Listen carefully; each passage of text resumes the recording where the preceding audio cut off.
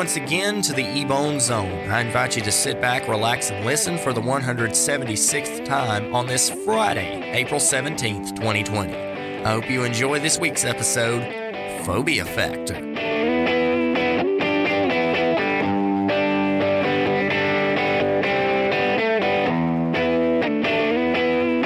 And there's the fade. Let me ask you this. Have you ever been afraid of something?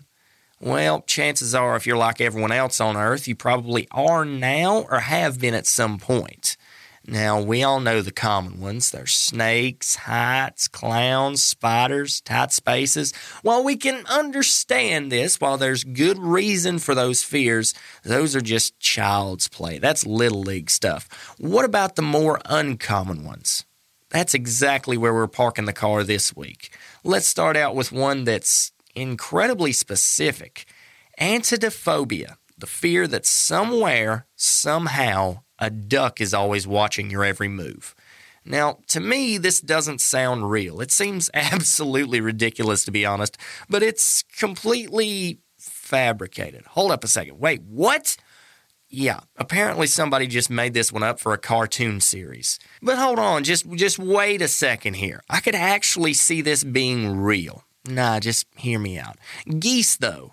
Have you ever seen one of those? Those suckers can get mean. I bet you 100% that even the toughest dude you can think of would still wet himself if he was being chased by a goose running full speed, focusing on nothing but his ankles. Oh yeah, sure, you think it's crazy now, but once you see it in real life, you'll come back and say I was right. I can say I told you so then. And yes, I know geese aren't ducks because, let's face it, if they were, that one game everybody played as a kid would just be called, well, duck. What else could you call it? There wouldn't even be need for a 3-word title then.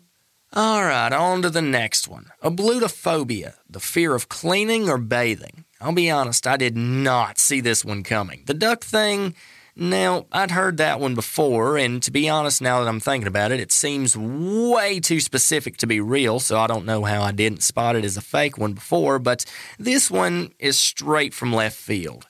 How is it caused? Like, how do you know that you're literally afraid of showering?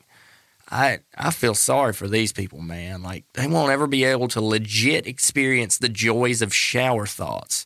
Oh, come on. You know exactly what I'm talking about. It's happened to everybody at least once. That point when you get in the shower and your mind just starts to wander.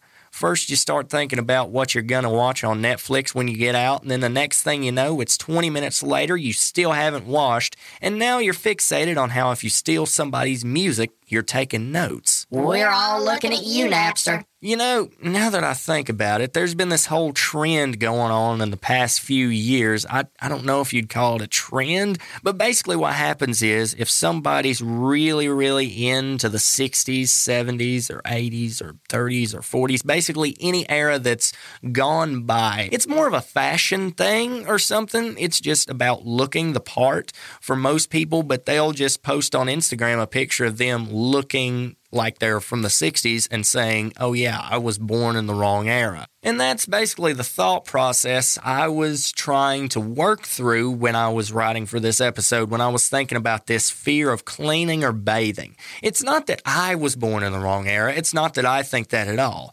But I'm just thinking it would make sense that if these people with ablutophobia, the fear of cleaning or bathing, found a time machine, it would make perfect sense that if time travel existed and these people got their hands on a time machine, that they would want to go back to the, 15th or 16th century, because back then they didn't bathe but once a year? So all they'd have to do is face that fear once every 365 days and then bang, you're good till next year. That's no worries. Everything goes back to normal. The third one on our list is lanonophobia, the fear of string. How? This one's even more confusing than the last one. Come on. There's medicine people can take for it, and the symptoms you can have are nausea, dry mouth, shortness of breath, or breathing really fast. There's even an online test to see how much of a fear of string you have.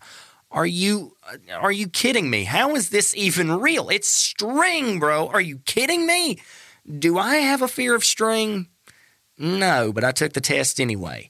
And some of the questions on it were, how anxious are you when you think about string? Okay, what? Do you dramatize situations involving string in your mind? Legit, this is real. You can look it up and take it for yourself if you want. And an answer for one of the questions was, it's ruining my life. Bro, just hold on a second. One of the questions answers was, it's ruining my life.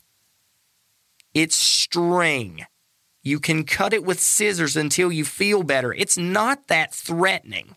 So yeah, I took this test, and I bet you're wondering with bated breath what my results were. Well, apparently my non-existent fear of string is uncomfortable, but probably only noticeable to me. I guess you learn something new every day. You know, I'm starting to wonder about this test. I wonder that just because you click, yes, I want to take this test, just because you pull up the website, if the people behind the website assume you're afraid of string in some way. I don't know, man. It could be a lot of things, but I can tell you one thing that I'm almost 100% positive about. It's that when they're factoring in how much your fear level of string is, that they don't take into account how many people there are just showing up to take the test for research purposes for a podcast episode about weird fears. That's one thing I think they're overlooking. You know, there's an entire demographic of people probably out there that they're missing with just this one thing they're not taking into account. Come on, you gotta do better than that. I appreciate you hanging out with me and taking time out of your week to hear what I've had to say. But that looks like all the time we've got for this episode. You can stay connected easily on Facebook and Twitter by searching Ebone Zone on Facebook and official EBZ on Twitter. That's capital O in official, capital EBZ. If you're listening on Apple Podcasts, go ahead and drop a review, tell me how I'm doing, and subscribe if you can. Until next time, God bless you, stay humble, and keep an ear out.